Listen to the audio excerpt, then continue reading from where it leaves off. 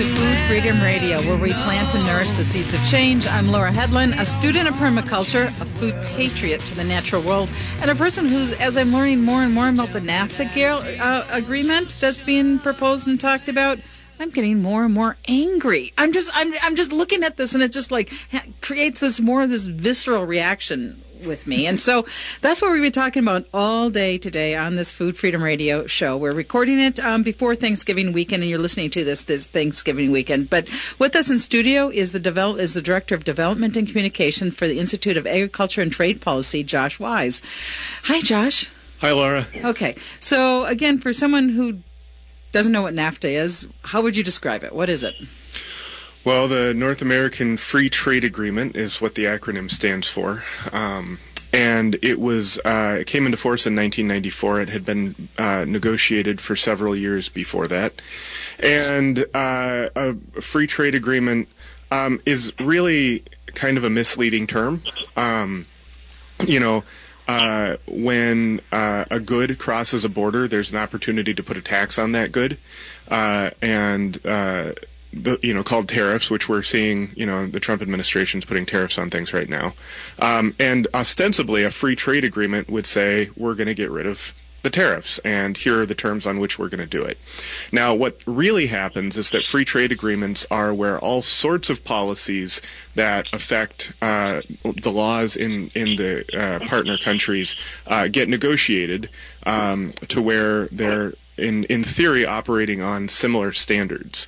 And what we've seen is that those standards generally favor the people who are in the room negotiating the agreements, which in large part are big corporations. Okay. And so joining us by phone is Karen Hansen-Kuhn. She's the Director of Trade and Global Governance. So how do you look at NAFTA, Karen? How would you describe NAFTA? Well, one thing to add, of course, is that Trump has rebranded it, the U.S., Mexico, Canada agreement. But really, most of us are saying this new agreement is really NAFTA 2.0 because it has a lot of the same problems as NAFTA. If we look at, it's had impacts on all different kinds of sectors. As Josh said, it's not only, about tariffs. It's about things like rules on patents for medicines, what are the rules on seeds, all kinds of different issues. And if we think about the farm sector and our food system, it has been very negative. It's hurt farmers in all three countries. It has changed the default food environment, particularly in Mexico, where people are eating a lot more processed foods. Obesity rates are increasing. And, of course, there have been labor impacts in all three countries. So there really is a need to really change this agreement. I don't think we're there yet, though. So one of the things you said earlier is that this agreement's really bad for Mexico. Talk about that. Well, I think the clearest way to look at it is the impact on farmers in Mexico. After NAFTA came into place, U.S. corn exports to Mexico increased something like 400%. And a lot of that was corn that is essentially dumped. It's exported at below the cost of production. So we had all of this corn going into Mexico. 5 million Mexican farmers were displaced. About 3 million ended up becoming contract growers on other farms, so not on their own farms anymore. 2 million were driven out of agriculture altogether.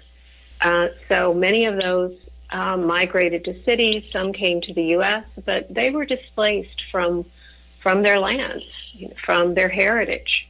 And that is something that has lasted. Karen, many of us, people had a sacred relationship with corn, especially in Mexico. It's not just a commodity, but it is something that nourishes us and we nourish it. So there's the community connections with corn have been disrupted by NAFTA.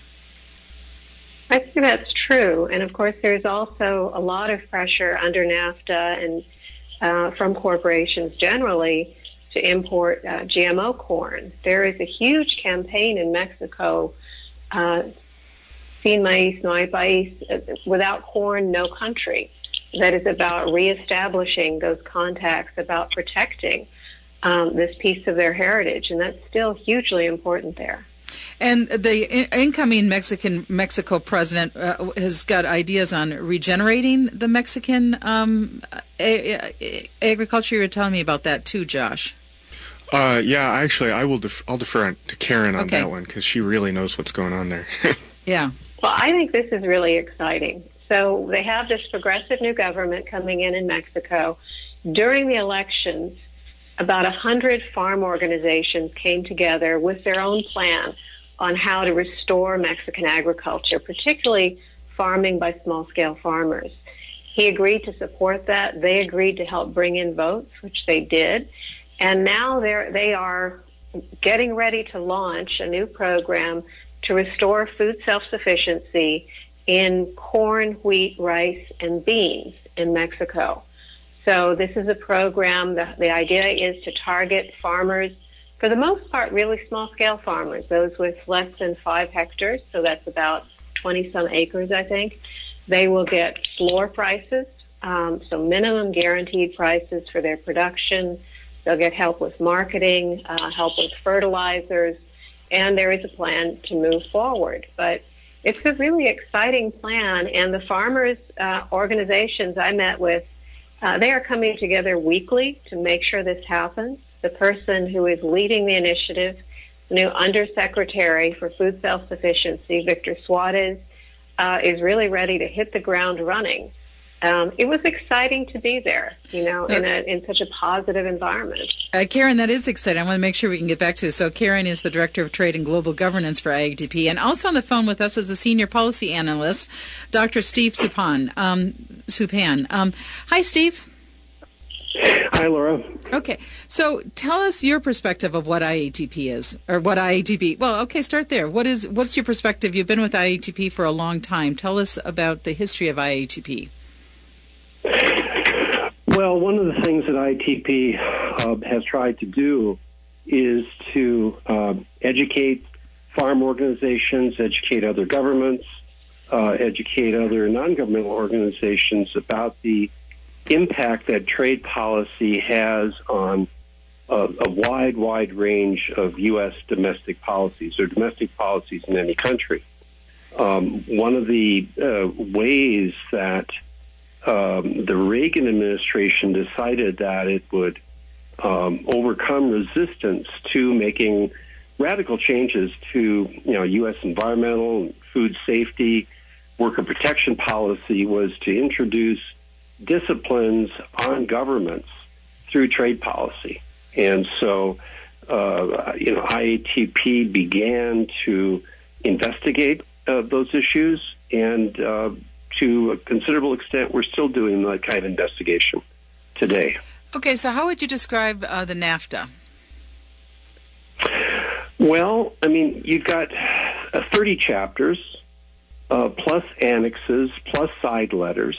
So it's it's a few thousand pages of highly, complex text that has been negotiated about most of it about public protections. Back in the day when trade agreements largely concerned tariffs and tariff rate quotas, you could say, well, this is basically a commercial agreement in which commercial entities only should be involved. But now it's largely an agreement about public policy, and the public was excluded from the negotiation. So that's sort of the overall situation of U.S. trade policy. Okay, so Josh, what does this mean the public is excluded? And a big complex. This is a 1,000-page document. The public's excluded. What does that mean? Right. So the U.S. trade representative, the person who's in charge of negotiating agreements, basically has diplomatic status. And what that allows them to do, I guess they still have to pay parking tickets now. They changed that rule. But they have the ability to classify negotiations.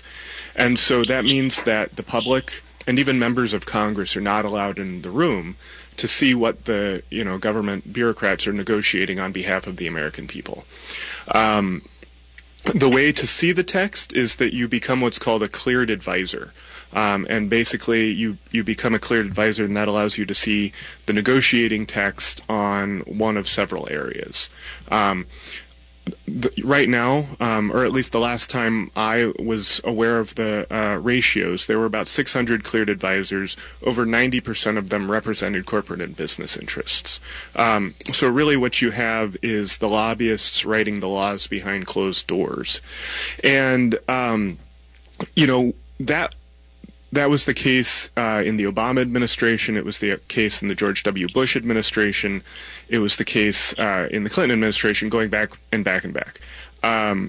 The reality is that the Trump administration has set a whole new standard for secrecy. They're kind of not really even consulting with the cleared advisors, from my understanding at this point. So it's quite bad. It's quite bad. Okay, so how does the rebranded NAFTA 2.0, how does that differ from the NAFTA plan?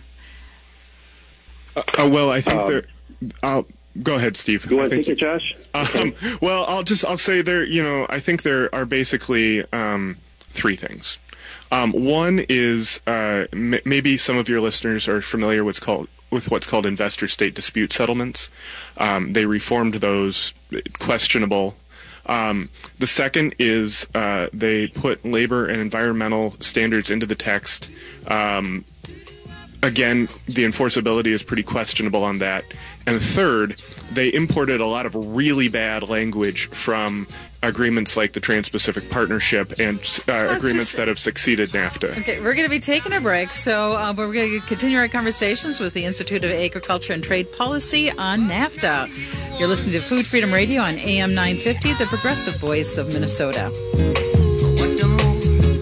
Seward Co-op, serving the community for over 45 years, invites you to shop their 2 convenient locations. Seward Co-op stores are committed to local producers and food you can feel good about serving your family and guests. Pre-order your holiday meal from Seward, local free-range Ferndale turkeys, handcrafted, traditional, vegetarian, vegan, and made without gluten sides, perfect for everyone at your holiday gathering. Find Seward at 2823 East Franklin Avenue or the Friendship Store at 38th Street and 3rd Avenue in Minneapolis. More at seward.coop. I'm Steve Conklin. And I'm Jake DeRoff. We're the hosts of the Mortgage Talk Show, Sundays at 12:30. Steve, what are we going to talk about this week? This week we talk about why Fannie Mae is issuing 2019 housing challenges, what high mortgage rates mean to the market, and how Gen Z is buying homes and why they're buying homes. Check us out for more information and email us any questions at mortgagetalkshow.com. Tune into the Mortgage Talk Show every Sunday at 12:30 on AM 950.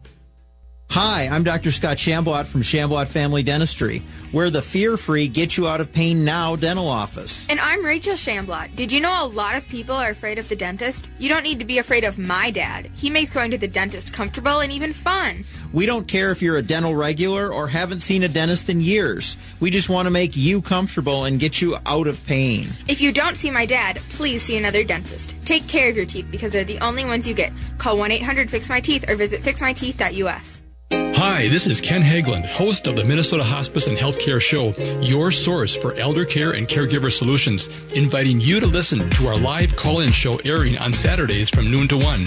Each week, we provide answers to important questions regarding elder care and caregiver issues to help you and your loved ones plan for the future and enjoy your best quality of life. Please join us this Saturday from noon to 1 for the Minnesota Hospice and Healthcare Show and learn more about us at minnesotahospice.com. Looking to offer high-end restaurant quality food at your next event? Look no further than D'Amico Catering. Their talented team of event planners and chefs will collaborate to perfect a menu that best fits your needs. Whether emphasizing local cuisine or ethnic flavors, organic bites or summertime favorites, they're here to give you choices that align with your taste, budget, and style. Interested in learning more? Please visit D'AmicoCatering.com. That's D'AmicoCatering.com. I'm Connie Buer, co-host of Awakened Living Infusion radio show. Join Michelle Kitts-Miller and I as we focus on all aspects of health, wellness, spirituality, and growth from a mind, body, spirit, emotion perspective. Join us Saturday as we navigate the emotional waters of drama, discover what it's really about, and how to deal with it. Join us for the Awakened Living Infusion radio show, Saturdays at 10 a.m. Let us share with you ways to infuse vitality into life.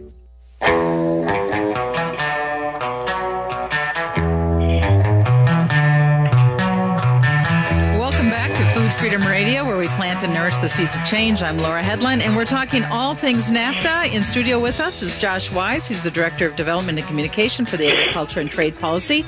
And also joining us by phone is Dr. Steve Sapan. He's a Senior Policy Analyst. And Karen Hansen-Kuh, she's the Director of Trade and Global Governance.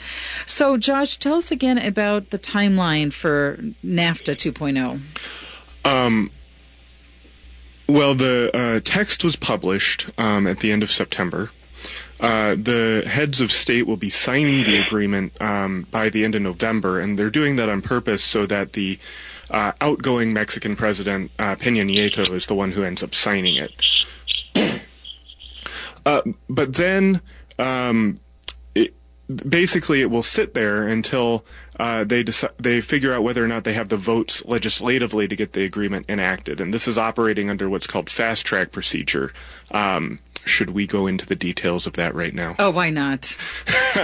Karen and Steve, maybe you can add to this, but basically, when fast-track is its own piece of legislation that overrides normal treaty-making policy in the United States.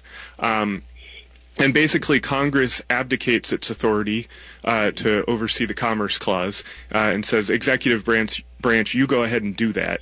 And whatever you submit to us, we guarantee a vote within 90 days of submission with no amendments and with limited debate. Right. And so normally a treaty would need 2/3 of Senate approval. In this case, it's 50% plus 1 of the House and the Senate. It needs 50% of the House as well. That's correct. Yep. Okay. So it's very likely that incoming House Democrats will see this agreement and say, we have some problems. And so, Karen, also tell us, what about the people of Mexico with their new administration? Do you think that this is a done deal for Mexico? Well, it's a good question. I mean, one thing I was really surprised to learn when I was there is that they still don't have text available in Spanish. So the new Senate there is holding hearings, but based on what they know of what's there in English. Their own government has only published a 40-page summary it's a PR statement of some highlights. So the groups we were working with were very eager to get more analysis from the U.S. So in Mexico, it's considered a treaty, and it will be voted by the Senate. And so they have started the hearing process. I think, it's a tricky situation because the progressive new government that's coming in has these ambitious programs, not just for agriculture, but for labor reforms, for different sectors. And so people are, worried about upsetting things. It seems like, I don't know, I'm worried that there won't be a full enough debate in Mexico because people are focused on other things. It's kind of hard. Right, it is. And so, Steve Sapan, what about Canada? Do you think it's the Canadians will welcome this proposal? What do you think? Well, it's pretty controversial in Canada. We focused a lot on the damage done to dairy supply, poultry supply management in Canada because that supply management program has supported Canadian dairy and poultry farmers very well, and the United States does not have a supply management program, and our dairy farmers are going out of business almost on a daily basis because we have such a vast oversupply of dairy products, beginning with raw milk. So what does the new program do with the dairy supply? Well, this is going to get pretty complicated. Part of it concerns, increasing market access for U.S. dairy products, which, benefit from far below cost production prices for raw milk. That goes into, yogurt and cheese and products in which, dried dairy powders and agreement and so on and so forth.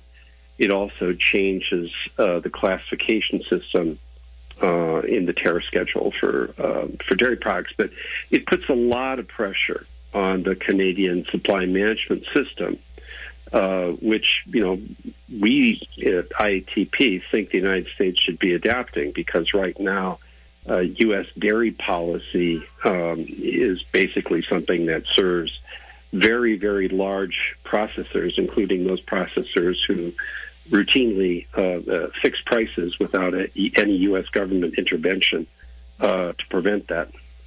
So for someone who, we want to have a livable climate for future generation, and we know that carbon farming or small scale doing smart things climate-wise can be part of the climate change, part of the solution, and we want livable wages in our farming system. Is NAFTA a good document to achieve these types of outcomes? I'll let everyone answer. Well, unfortunately, the person who's written most about this at ITP, Ben Williston, is at a meeting about animal agriculture, and he wrote our analysis of NAFTA and climate change, and unfortunately, the new NAFTA expands opportunities and market access for fossil fuels.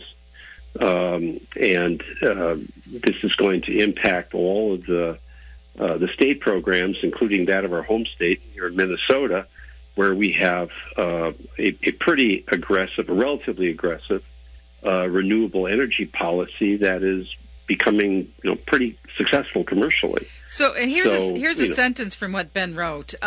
Through legally binding rules, and that's what this is about, legally binding rules, these deals have favored high greenhouse gas emitting and extractive industries like energy and agriculture. So, Josh, how does that work? I mean, how do I get my head around that? I think the best way to think about it is that it encourages, when you're encouraging trade flows at the highest volume possible, you're de facto benefiting the largest producers, and the largest producers are doing so in what they would call the most efficient economic terms, but that means they're putting the most externalities out onto the public, whether that's environmental or labor protections or any of that. And so when you have an agreement that has, like you said, legally binding rules that make it very hard for governments to address those externalities, it's pretty clear that you're going to end up fueling something like climate change. So these legally binding rules, Steve, talk to us about how they add to climate change. And well, I think if you have in the agriculture sector a legal support system for maximizing exports, and this has an impact on the ability of the soil to retain carbon. It certainly will increase greenhouse gases such as methane, such as nitrous oxide, which results from over-fertilization, which is a huge problem when you are a farmer trying to maximize production in order to be able to get farm bill subsidies to keep your head above water financially. So, Steve, I'm going to take a break, and we're going to come back. We'll talk more about NAFTA 2.0. We're talking with the Institute of Agriculture and Trade Policy. And, NAFTA.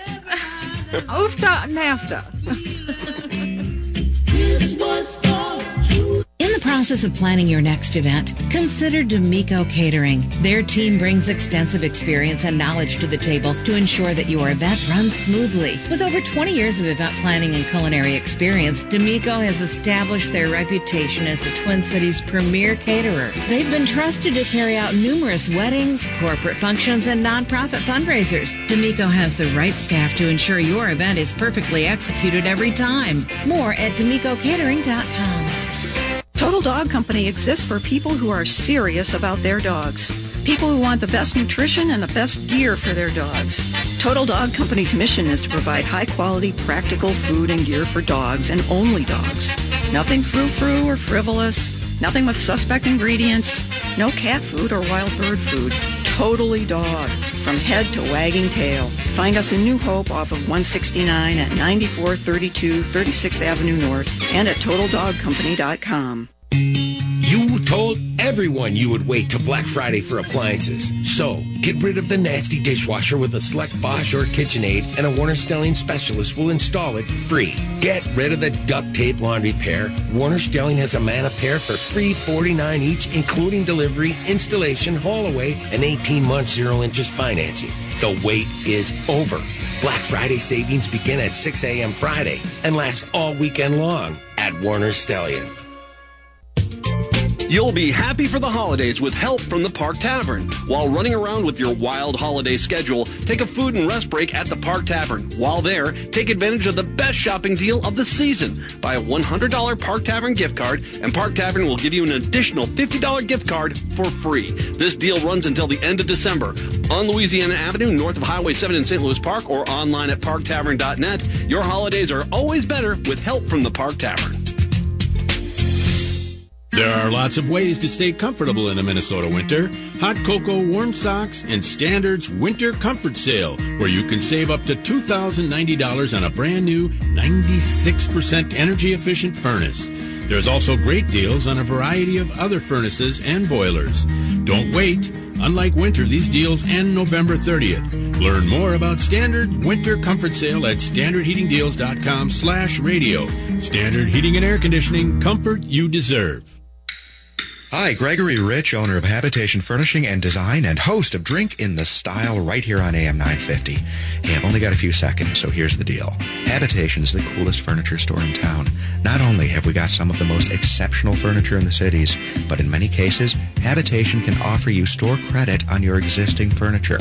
Stop in, talk to one of our designers, and let us help you make your home exceptional.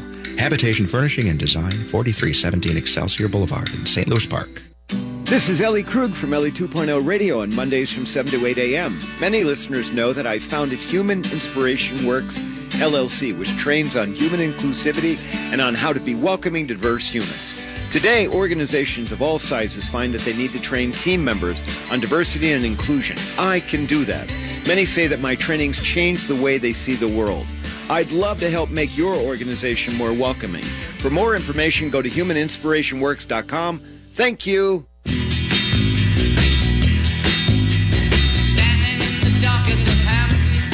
Welcome back to Food Freedom Radio. I'm Laura Hedlund. We're talking with the Institute on Agriculture and Trade Policy, all things about NAFTA 2.0. And on the breaks, we're talking about the difference between the NAFTA proposal that is now, and we want to talk about how does that impact the biotechnology. Steve, you had some comments on that? Well, one of the things that has not been commented except by ITP is that it's the first section of the trade agreement specifically devoted to agricultural biotechnology. There was a section, or an article, I should say, in the Trans-Pacific Partnership, but the United States withdrew from that, so it doesn't apply to us. But this is a more extensive section of the agriculture chapter. And the first thing to note about it, and it's very important, is that it applies to all agricultural goods in the World Customs Union system of product description.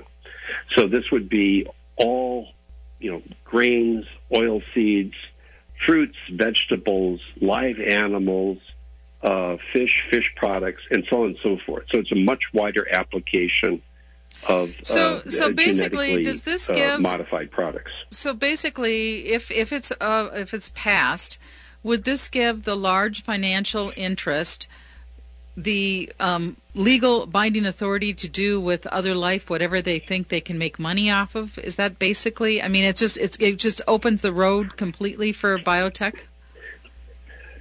Well, right now, the United States does not regulate biotechnology products. They have a voluntary consultation process, which almost invariably results in either the U.S. Department of Agriculture or the Food and Drug Administration or the Environmental Protection Agency saying, we don't have any problems with this.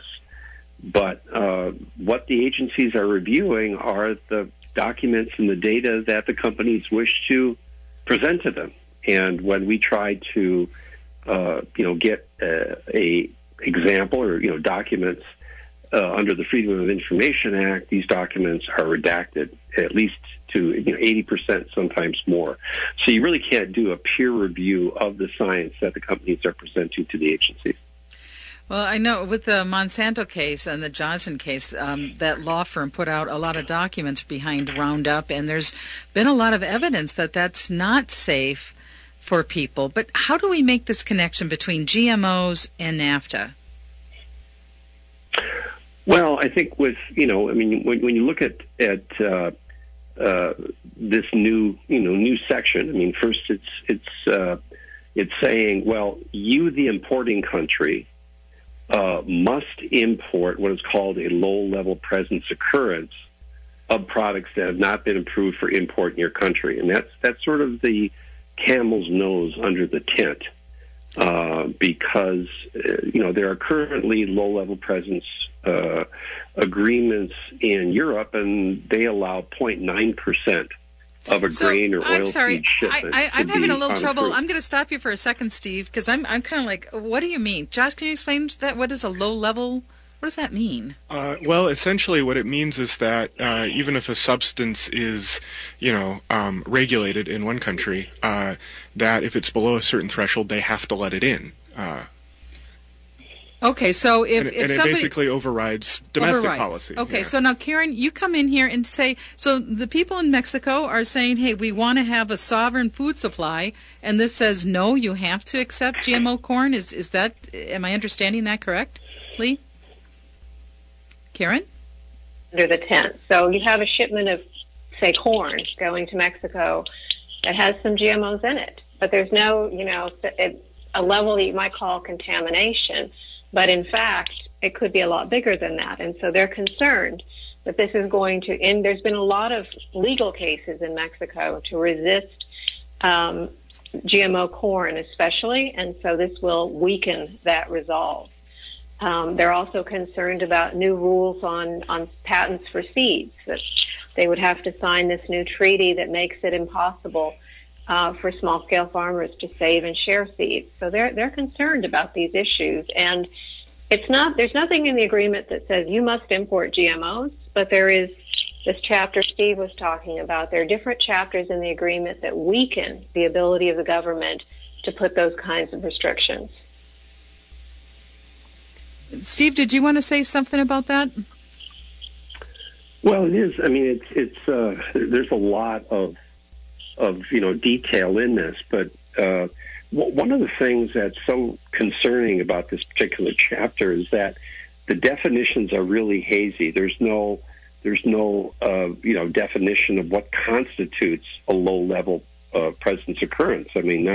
Not frequency of occurrence, not the testing methodology for determining if the GMO is authorized for import or not, and so on and so forth. And so this is basically a section of the agreement that invites litigation in a lot of sort of emergency situations where the default will be for the Mexican government or the Canadian government to accept the U.S. import, because otherwise they're going to face some very big and very angry countries, plus the State Department, plus the U.S. Department, or the U.S. Trade Representative. So the risk associated with unauthorized but traded genetic engineering passes from the companies to the chain supply to the consumers. What does that mean? Well, the history in Mexico is one where your exporting companies like Cargill will say, "Oh, this corn never goes into consumer food products. It just goes to cattle or to pigs or to poultry." But there's been widespread testing in Mexico, and because yellow corn is cheaper than white corn, tortilla manufacturers use it. Housewives complain the taste is terrible, the consistency is terrible, and under the current uncontrolled food supply system, it's very likely that the genome engineered products would enter into the food system because there's simply not enough of a control system to prevent it. Yeah, Laura, I'll just add what we're really talking about here is the right to know. The new agreement is a big blow to the right to know. And so when we say it's transferred to the consumer, basically what we're saying is buyer beware on the products that you're seeing on your shelves. So if we got a right to know in Minnesota, if NAFTA is approved, it would say, you can't know. That would be not allowed under the system for... Well, it would have to be litigated, but if you look at something like country of origin labeling, which was, knowing which country your meat comes from, right. The World Trade Organization, for example, found that to be what's called a non-tariff barrier to trade. Okay, so does this new NAFTA take away the right to know what country my food's from? I think we're kind of waiting to be seen on that, and I think maybe talking about the investor-state dispute settlement might be a way for someone to understand why that's so complex. So who wants to talk about the investor-state dispute? I think Karen should talk about that. I think. Okay, Karen. We were talking about it in-house, and I was saying I don't understand it, and Karen said I do understand it. So okay, so Karen, explain this to us. Well, this is a mechanism that the first time the U.S. had it in a trade agreement was NAFTA. It gives corporations the right to sue governments over any kind of law that undermines their expected profits. So under there haven't been a lot of cases involving agriculture yet. Most of the cases have been around big-ticket items like oil and gas, mining in different countries. But there were 3 cases where Mexico tried to put up some barriers to imports of high-fructose corn syrup. And companies cried foul. They ended up getting $169 million in compensation. It's this very unfair situation where basically companies can bypass domestic court systems. So at the end, for example, of the whole debate around the Keystone Pipeline, here, when the Obama administration had put a hold on it, the Canadian firm that was promoting this said they were going to sue for $15 billion. And then they use those threats. Even if they don't eventually get that money, it's a huge threat. And so it pressures governments to change their mind. So one thing that there's progress in this new NAFTA in that mechanism will be taken away between Canada and the U.S. and greatly weakened between the U.S. and Mexico. On the other hand, part of what remains, a lot of what remains are those big-ticket items still. So oil and gas, infrastructure, telecommunications would still be subject to those kinds of suits. So it's a little step forward. As Josh was mentioning before, even though there's text, there is still a lot of pressure from different places to do better before this comes to Congress. And let's talk about the environmental issues and environmental impacts of NAFTA 2.0. Well, some of the new things, as people were talking about, are issues that come in from the Trans-Pacific Partnership. So on the one hand, we have, as I said, with investor-state, it seems great, except, that these cases, big oil and gas companies will still be able to pressure Mexico for those kinds of changes. Another change is that under current law, exports of liquefied natural gas have to go through an approval process in this country. Under this trade agreement, they would remove that step. So it's very likely we'd see big increases in exports of liquefied natural gas from the U.S. to Mexico, and that will mean more fracking in the United States. So that's a big problem. And also in the environment chapter, while in the labor chapter, I think people are feeling good about new labor rights that are included. In the environment chapter, it's weaker than under previous trade agreements. It references fewer international multilateral agreements on the environment, and it's not enforceable. So energy is a big concern on environment with this new agreement. So the report says that it undermines the Paris Climate Agreement. How does the new NAFTA or the new proposed NAFTA undermine the Paris Climate Agreement? Well, for one thing, the word climate doesn't appear anywhere in all of those thousands of pages of text. So there is nothing in there that gives a government the right to take certain actions to meet those commitments. And in fact, when you maintain, for example, say the U.S. or Mexico were to decide to transition away from oil and gas as part of meeting, say Mexico wanted to meet those commitments, so they were going to transition away, they would be subject to all these lawsuits. There would be all this pressure that would keep them on the track they're on now. So there's nothing in this agreement that encourages governments to move forward, and in fact, a lot of different parts of the agreement are about deregulation, so creating fewer opportunities to make the changes we need to get to a different path.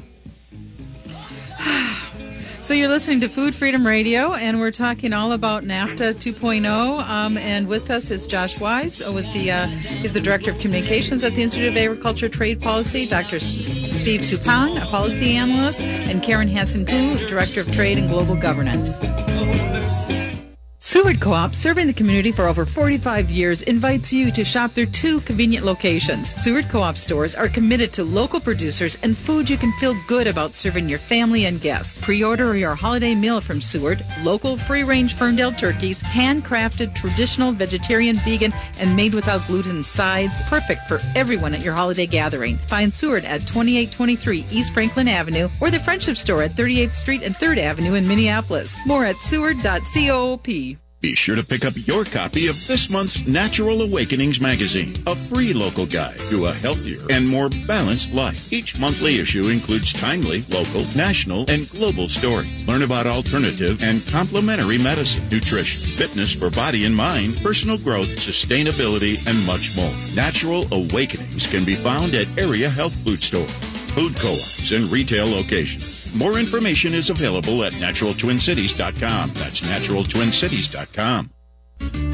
Supporting the best local and independently owned restaurants in the Twin Cities has never been easier. You'll find an expansive list of local dining options at eatlocalminnesota.com, from classic American comfort food to authentic flavors from around the world.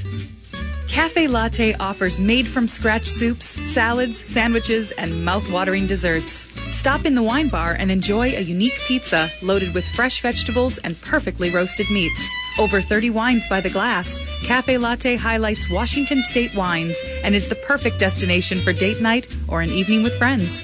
850 Grand Avenue, St. Paul. Victor's 1959 Cafe has been serving South Minneapolis traditional Cuban food for over 15 years. Victor's is open for breakfast and lunch daily and now accepts dinner reservations too. Stop in and try the Pollo Tropicale or the Sandwich Cubano, which was featured on Food Network. More at eatlocalminnesota.com. This is New Beginnings, hosted by award-winning broadcaster and speaker Freddie Bell. Freddie, this generation of the baby boomers, people are living longer, so the baby boomers are taking care of elderly parents. Let's talk about your health, and specifically, let's talk about Medicare. Our show features the concerns of America's 78 million baby boomers in employment, finance, health and nutrition, and even entertainment. Catch New Beginnings with Freddie Bell, Saturdays at 11 on AM 950, the progressive voice of Minnesota. Looking to offer high-end restaurant-quality food at your next event? Look no further than D'Amico Catering. Their talented team of event planners and chefs will collaborate to perfect a menu that best fits your needs. Whether emphasizing local cuisine or ethnic flavors, organic bites or summertime favorites, they're here to give you choices that align with your taste, budget, and style. Interested in learning more? Please visit D'AmicoCatering.com. That's D'AmicoCatering.com.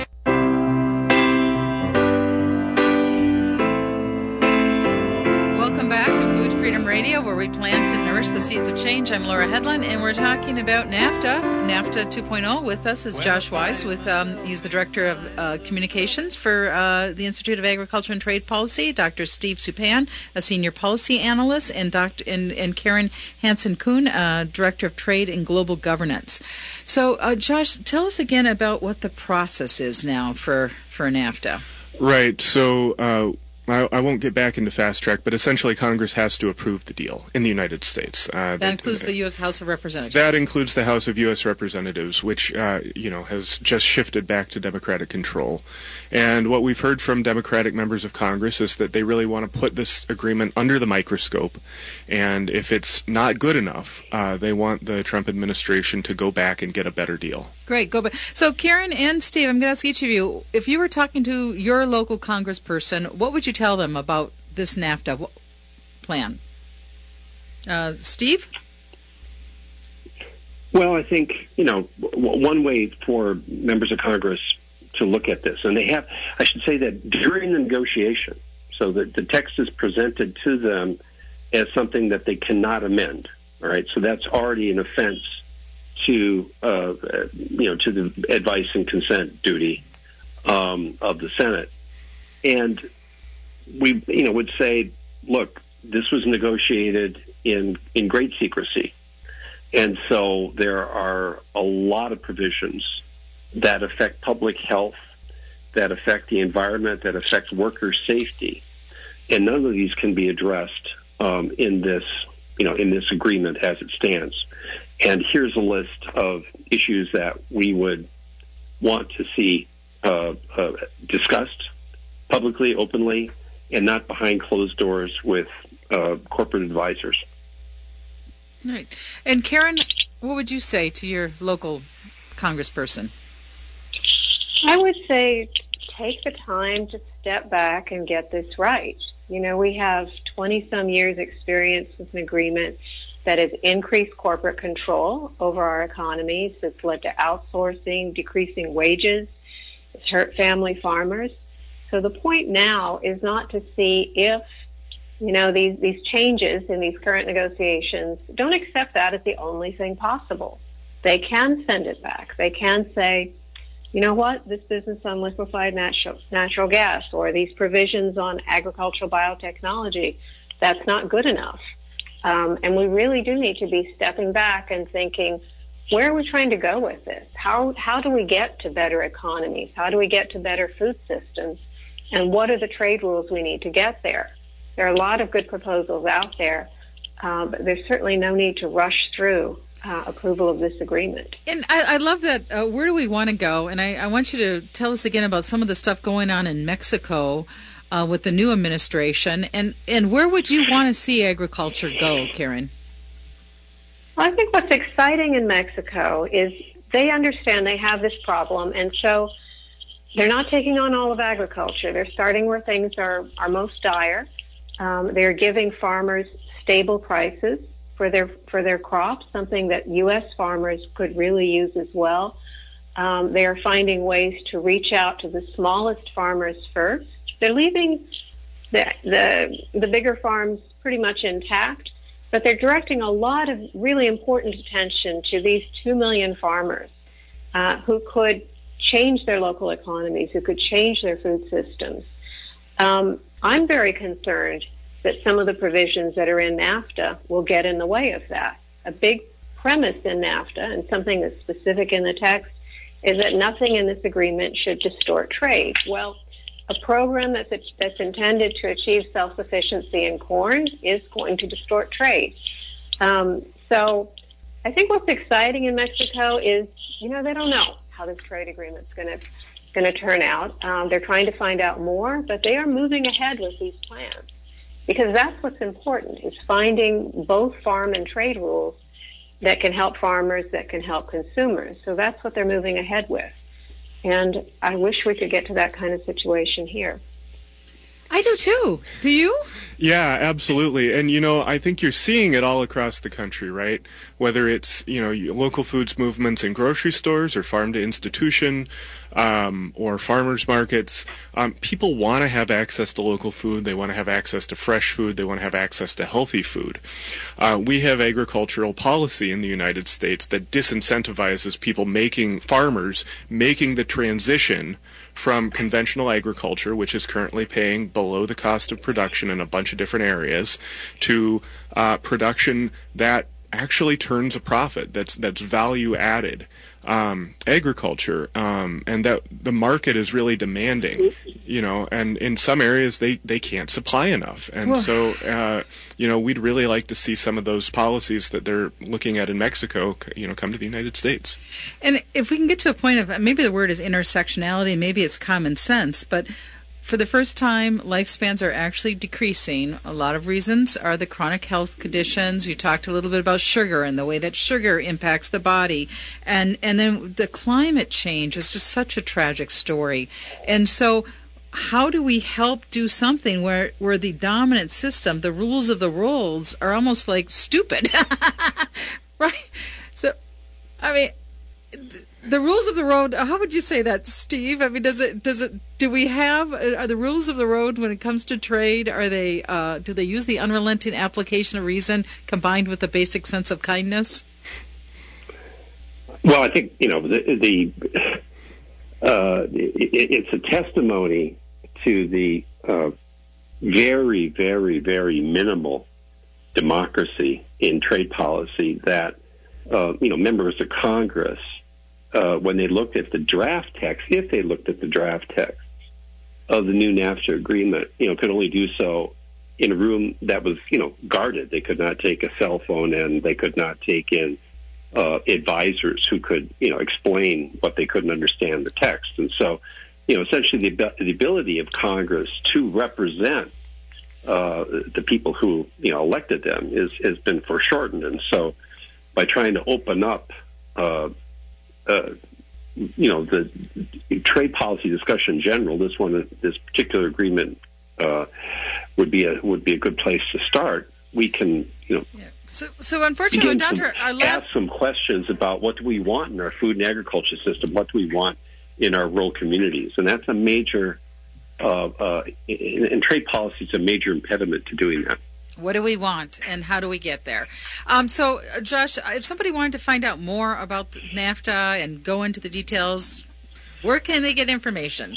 Well, if you go to our website, www.iatp.org, you'll find IATP's analysis of the new NAFTA right there on the homepage. We also have a NAFTA portal that's collected 26 years worth of analysis that IATP has done on NAFTA. Most of it is centered around food and agriculture, but we branch into a number of different areas. And so I would encourage anyone who's interested in learning more on some of these issues to go to the www.iatp.org and get involved. Yeah, get involved, because we can create a better food system. We can. And so I thank you so much, Josh Wise, the Director of Development and Communications, Dr. Steve Suhan, Senior Policy Analyst, and Karen Hansen-Kuhn, Director of Trade and Global Governance. And I thank you for listening to Food Freedom Radio, and have a wonderful week. Thank you. Thank you.